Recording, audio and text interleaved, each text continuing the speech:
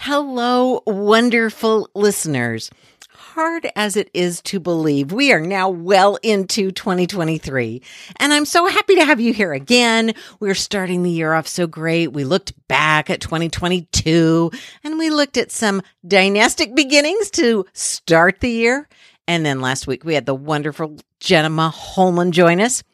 And now, as I'm thinking about 2023, I'm sort of thinking about this as the year of Shakespeare, because the first folio, or first collection of what was considered, quote, all of Shakespeare's plays, was printed 400 years ago this year. So this is the year of Shakespeare for me. And I thought we'd maybe spend some time today talking a little bit about Shakespeare and the first folio. And if you happen to be listening to this in January of 2023, I want to invite you to come inside Shakespeare with me and my program with Smithsonian Associates on the 28th of January. Lots of information on my website, also on smithsonianassociates.org. So please join us if you can. We're going to have a lot of fun with Shakespeare that day. But to give you a little bit of information about Shakespeare in the first folio, I want to talk to you just a little bit about the context of the time and the folio itself. So in Shakespeare's time, authors were a pretty small part of the process of producing a play. They really weren't very important or considered to be very important. So once a playwright sold a play to his company, that was it. His work, and I have to say it was his work, was kind of done and his rights effectively ended.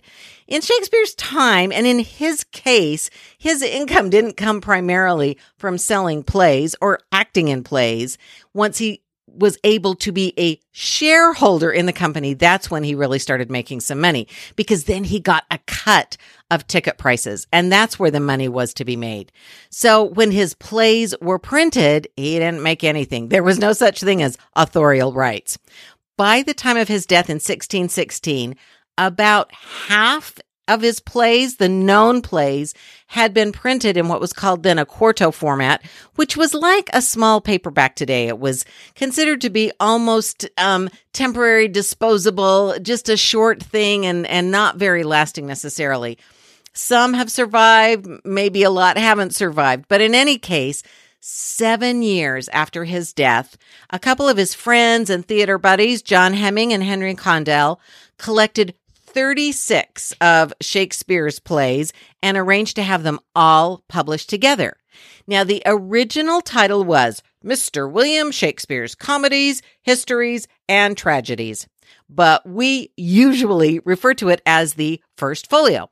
Folio refers to the large size of paper used, much, much larger than those quartos that were published before. And this was more expensive paper typically. It was a longer lasting item. And the subtitle, quote, published according to the true original copies, was a statement by Hemming and Condell that this was the version that was, quote, really Shakespeare. So a lot of the plays had been published in different versions. For example, Hamlet had 2 different quartos out there, and one of them was called the Bad Quarto. It was thought that rather than the printer having anything original or any part of Shakespeare's original writing, that maybe some less than stellar printers sent people into the plays to write down and just remember and recreate as much as they could. And then these printers would publish that quarto. These were considered bad or, not reliable. There were also good quartos that had been published or printed from original text or something that had come from Shakespeare, a member of the company, maybe a prompt book. But in any case, there were good quartos, there were bad quartos, and what Hemming and Condell decided to do was gather up the good quartos. Apparently, they still had some access to Shakespeare's original work, and they gathered all that up. Now, for 18 of those 36 plays, there had been no quartos published. In other words, for half of the plays, without the first folio, we wouldn't have them. They may not have survived. The vast majority of plays created during the early modern period, did not survive. We see references to them. We don't know what they are. So here are just some of the plays we would not have without the first folio. Antony and Cleopatra, As You Like It, The Comedy of Errors, Henry VI, Part 1. We would have Parts 2 and 3, but not Part 1. Henry VIII, Julius Caesar, Macbeth, Measure for Measure, Taming of the Shrew, The Tempest, Twelfth Night. All of those and more would not exist without the first folio. So it's really an important document. Now, interestingly, a couple of plays that are considered to at least have been partly written by Shakespeare toward the end of his career, we know he was collaborating a lot, are not included in the first folio, although they do show up in subsequent folios. There's a second and a third. So Pericles and Two Noble Kinsmen are not in the first folio, even though they are considered to be Shakespeare's plays. Now, there are a few other plays, 3 other plays that are not included in the first folio for maybe different reasons. Edward III, there's a legend, perhaps it was written by Shakespeare, perhaps not. There's really not a definitive knowledge about that or definite evidence of that, but there might have been a Shakespeare play called Edward III. We also know of a couple of plays identified as Shakespeare plays, Cardenio and Love's Labour's Won, which was a companion to Love's Labour's Lost. Those are not in the first folio and, in fact, are not known at all anymore. So those are examples of what happened if plays hadn't been printed in quartos or quartos hadn't survived and they were not included in the first folio. So it was Hemming and Condell that first really grouped the plays and printed them as a group of comedies, histories, and tragedies. And they appear that way in the catalog page, what we would call a table of contents. And here's what they are. There are 14 comedies, 10 histories, and 11 tragedies. And so that makes 35 plays. But wait, because I originally said there are 36 plays in the first folio. So what's not listed on the catalog and why? Well, it turns out that over the years, as these quarto copies had been printed, for Hemming and Condell and their publisher, Jaggard, to be able to include those plays that had already been written and printed in the first folio, they had to have permission, not from the author, nobody cared about him, but from the printers. So Jaggard, who was the printer, was well placed and able to call in some favors from some colleagues and do some haggling with other printers. He knew how to get that taken care of, but he ran into a problem with Henry Whalley, who had published Troilus and Cressida back in 1609. And Whalley was really hard to convince to allow Jaggard to include that play of Shakespeare's in this folio. And we think that early copies of the first folio might have only had 35 plays and matched the catalog. But over time, they were able to convince Henry Whalley, and Jaggard was able to include Troilus and Cressida. But the catalog pages had already been printed, and things were not reprinted in those days. Printing was not an art, not a science, sort of haphazard, and things just didn't get reprinted. During the print run, if they found errors, they'd correct them from then on, but they wouldn't go back and pull pages with errors and get rid of them. So the catalog, even though it's missing a play, was not reprinted. That's why you won't find Troilus and Cressida on the catalog or the table of contents, but in most cases you will find it in the first folio. Now, one other thing important, and there are a few other things, but one of the other important things in the first folio is a verified, one of very, very few, maybe 2 or 3, verified pictorial depictions of Shakespeare. So we know that Hemming and Condell commissioned an engraver to make a portrait of Shakespeare. They hired Martin Drewshout to do this, and then they approved that image, and it was included in the first folio. So that image, which we've all seen of Shakespeare with a receding hairline and then the longish hair over his ears, and it almost seems like his head's sitting on a platter the way that collar comes out, that was approved.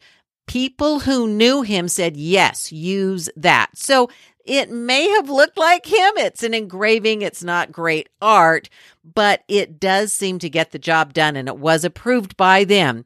So after 400 years, that representation of Shakespeare is still one of the key ways to have some idea of what Shakespeare looked like. Now, there are other bits of text included in the first folio before we get to the actual plays.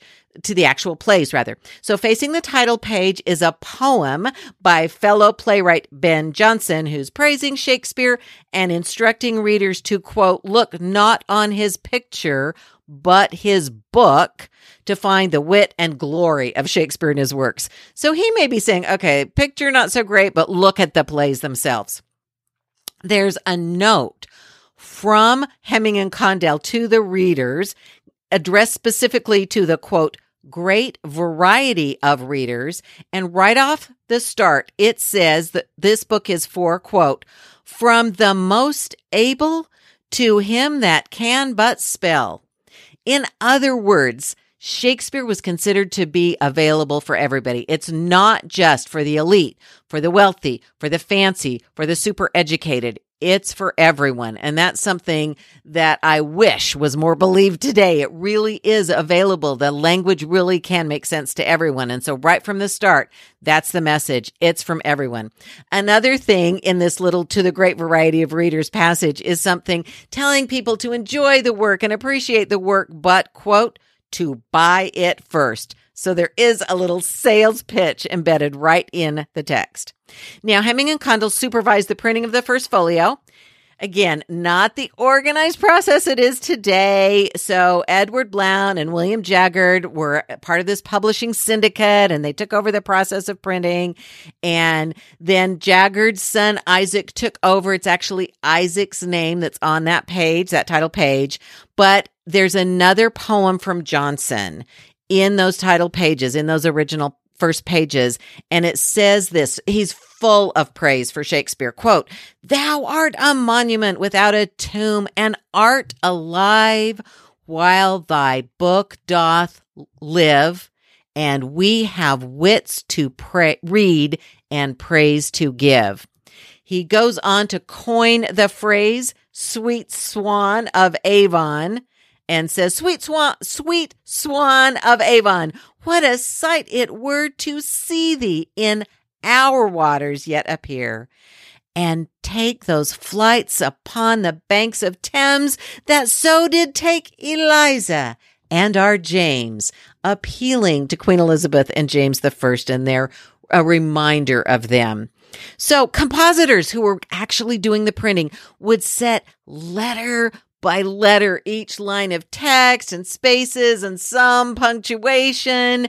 Spelling, of course, in those days was changeable, and the compositors spell words like do or go and a lot of other words very differently. Even those two-letter words are sometimes spelled with an E on the end. So you can see which compositor may have set each page, and in a volume you owned, you might have had differences throughout in the way words are spelled. Things were set in groups of 12 pages at a time. And so they would estimate, if I'm printing page 1 and page 12, those two pages would have been printed together. So they're estimating how much text would go in pages 2 through 11. And then they'd have to change how much spacing. And some pages have lines really squeezed tightly together, and other pages have lots of extra space because it just was reset every time. They had to kind of be making it up as they went along. There are more than 900 pages in a complete first folio. So the chance of error was very high. And since pages were printed and then laid out to dry and then later gathered together, but not necessarily in any kind of order, each volume is unique. It's anticipated that probably about 750 copies were originally printed of the first folio, and there were idiosyncrasies throughout in the way words were spelled, or in sometimes a line was left out because it couldn't be squeezed into the page, and so the compositor would just choose which line to leave out. So there were lots of opportunities for changes or differences from one folio to the next. And owners would sometimes write in the margins. There are notes from early owners. Sometimes an owner might have used a first folio with his family. There are first folios where there are drawings by children, oh, here, just play on this page, draw this, here's a pen kind of thing. And so there are all kinds of things. Owners through the years used very interesting items as bookmarks between pages. I mean, sometimes we do that as well, but there are sort of rust indentations of a pair of scissors or a pair of eyeglasses sometimes. And so there are lots of different copies, and the Folger Shakespeare Library in Washington, D.C. has the largest collection of first folios in the world with 82 copies, and each of those has its own story. No two of those 82 copies are exactly alike. And scholars say that no two copies of the first folios, all the ones we know about, are exactly alike. So Mr. Folger's favorite was the one he deemed Folger copy number 1. And this is the Vincent copy because it was a gift from William Jaggard, the original printer, to his friend Augustine Vincent. And there is a little dedication line written in it.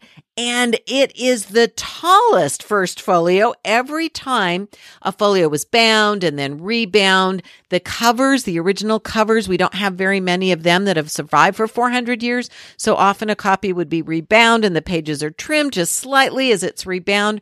Well, this one, this Vincent folio, is the tallest one because it's not been rebound very often. And so those pages are very much as they were when they were originally printed. So there are about 233 copies today. I have to tell you, that number has changed in the last decade because in 2014, there was a book in a French library. It had been there since the 1790s. It was just gathering dust on a shelf. And it was identified in 2014 as a previously unknown copy of the first folio. Then, just 2 years later, another copy was discovered at Mount Stewart on the Isle of Bute in Scotland. Records show that that copy was acquired by Isaac Reed in 1786. So these new, surprising, unexpected discoveries of first folios have brought that number to 233, but there may be more out there. Now, some copies of the first folio have had quite an exciting life. So in 1998, a copy of the first folio was stolen from the library at Durham University. And there were other books stolen. There were 7 total books stolen and manuscripts. There was a translation of the New Testament, a first edition of Beowulf, part of a poem by Chaucer. And this first folio. So these works go missing. And 10 years later, this man walks into the Folger Shakespeare Library, says he has an old Shakespeare book. He thought the library might be interested in buying from him.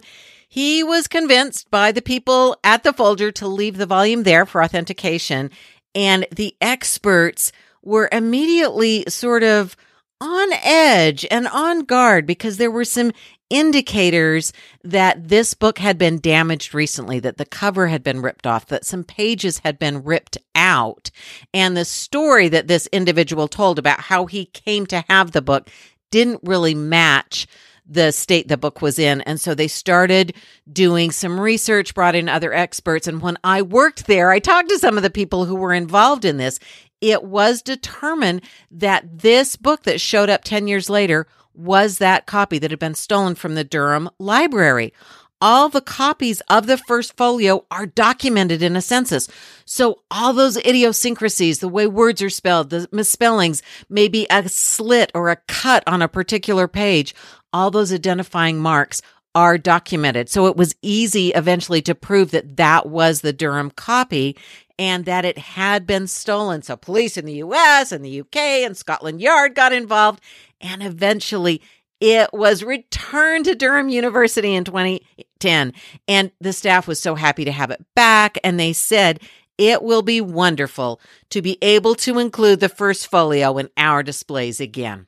So it was very much like this book had had quite an exciting little adventure. Unfortunately, really had been damaged, but it was now back. So again, Perhaps you're thinking, ooh, maybe I'd like to get my hand on one of those first folios. Can you buy one? Well, a couple of first folios have come up for auction lately, calling it the, quote, first complete copy of Shakespeare's first folio to come on the market in a generation. Christie's auction house sold a copy in 2020 for nearly $10 million. So the publicity stated that there were only 5 copies of the first folio to remain in private hands or private ownership. That number changes quite often, but that's what the Christie's thing said. This one was included. That's one of the 5. It was in the auction. And before that, no first folio had come on the market since 2001. So it had been a really long time, and it sold for almost $10 million. And Christie said that was the most expensive work of literature ever auctioned. Now, there was another first folio that became available in 2022, and this one was sold by Sotheby's. And this copy was described, and the first folio in general was described as the most important book in English literature, and with the King James Bible, which was published just a few years earlier, one of the 2 greatest books of the English language. That was the way Sotheby's described this first folio. It contained annotations which can set the book apart. Again, previous owners might have written something in the margin on about 34 pages. And it was described as one of, quote, 18 remaining copies held by private collectors. So again, that number changes. People say they know of a volume or know of someone who knows of someone who knows of a volume. So that number's a little bit fluid, shall we say. So this copy sold for $2.5 million. So the number of known copies continues to change. The number of maybe there's something else out there copy continues to change a little bit too. So I have to say, check your attic. Now, if we go back to 1623, to those 2 friends, Hemmings and Condell, those 2 friends of Shakespeare, members of his company, and they decided to collect and print his plays, most of the plays of the time don't survive. This effort really did preserve the work of their friend, William Shakespeare. I'm sure they never could have imagined that 400 years later, these volumes would be sold for all this money and so sought after and so cherished, described as the greatest work of literature, one of the greatest pieces of literature. It's just amazing how these plays continue to capture our imagination. And so why is it that Shakespeare continues 400 plus years later?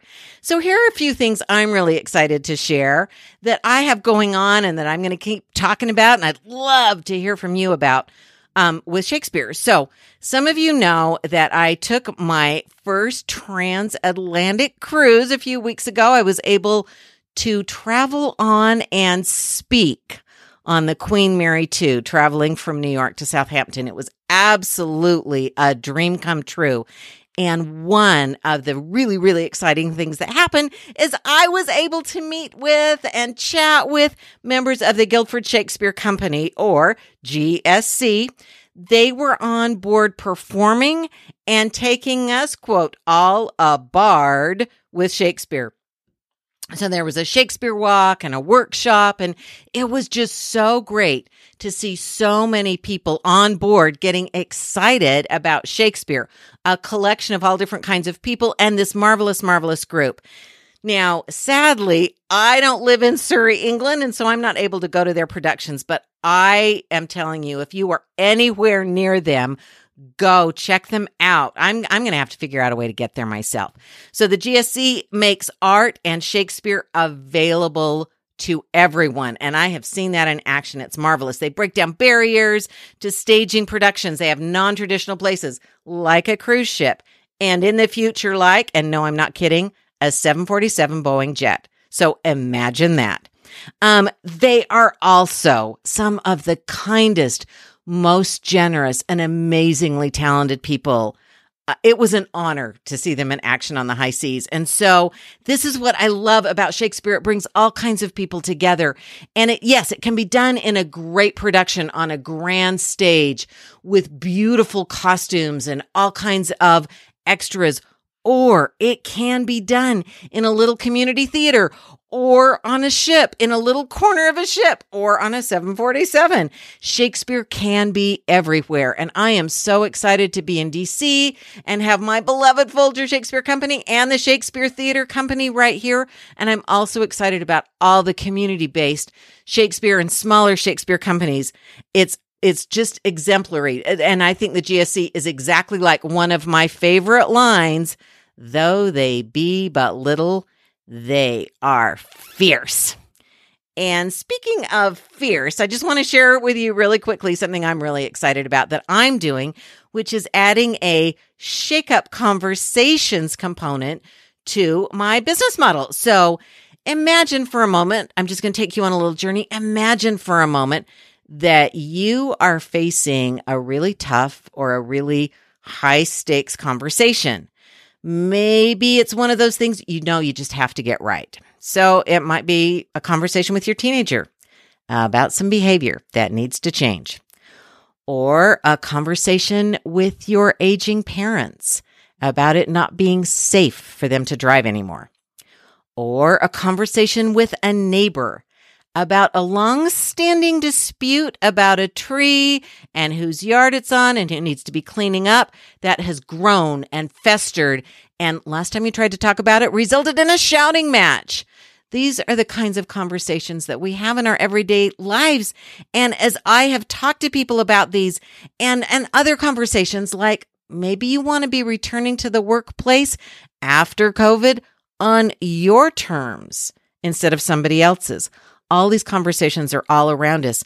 And whatever it is that makes that conversation difficult or really, really important, I think you can find strategies in Shakespeare to help you have the best conversations of your life.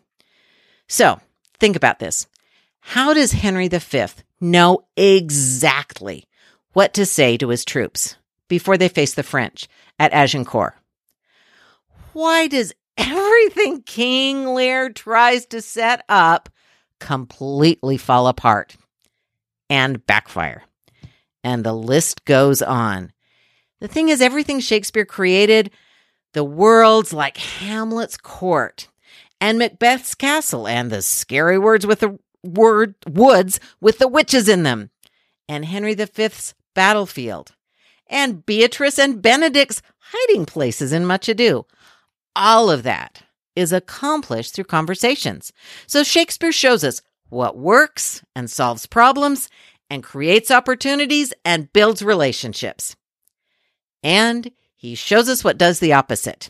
And we can use those strategies to change everything, to have the kinds of conversations that can change everything in our lives today. So I am so excited because Shakespeare is all around us in everything we're doing. And 2023 is the year of Shakespeare. It's the anniversary of the publication of the first folio. And I want you to know I am so excited to celebrate history and Shakespeare, shake all of that up with you together.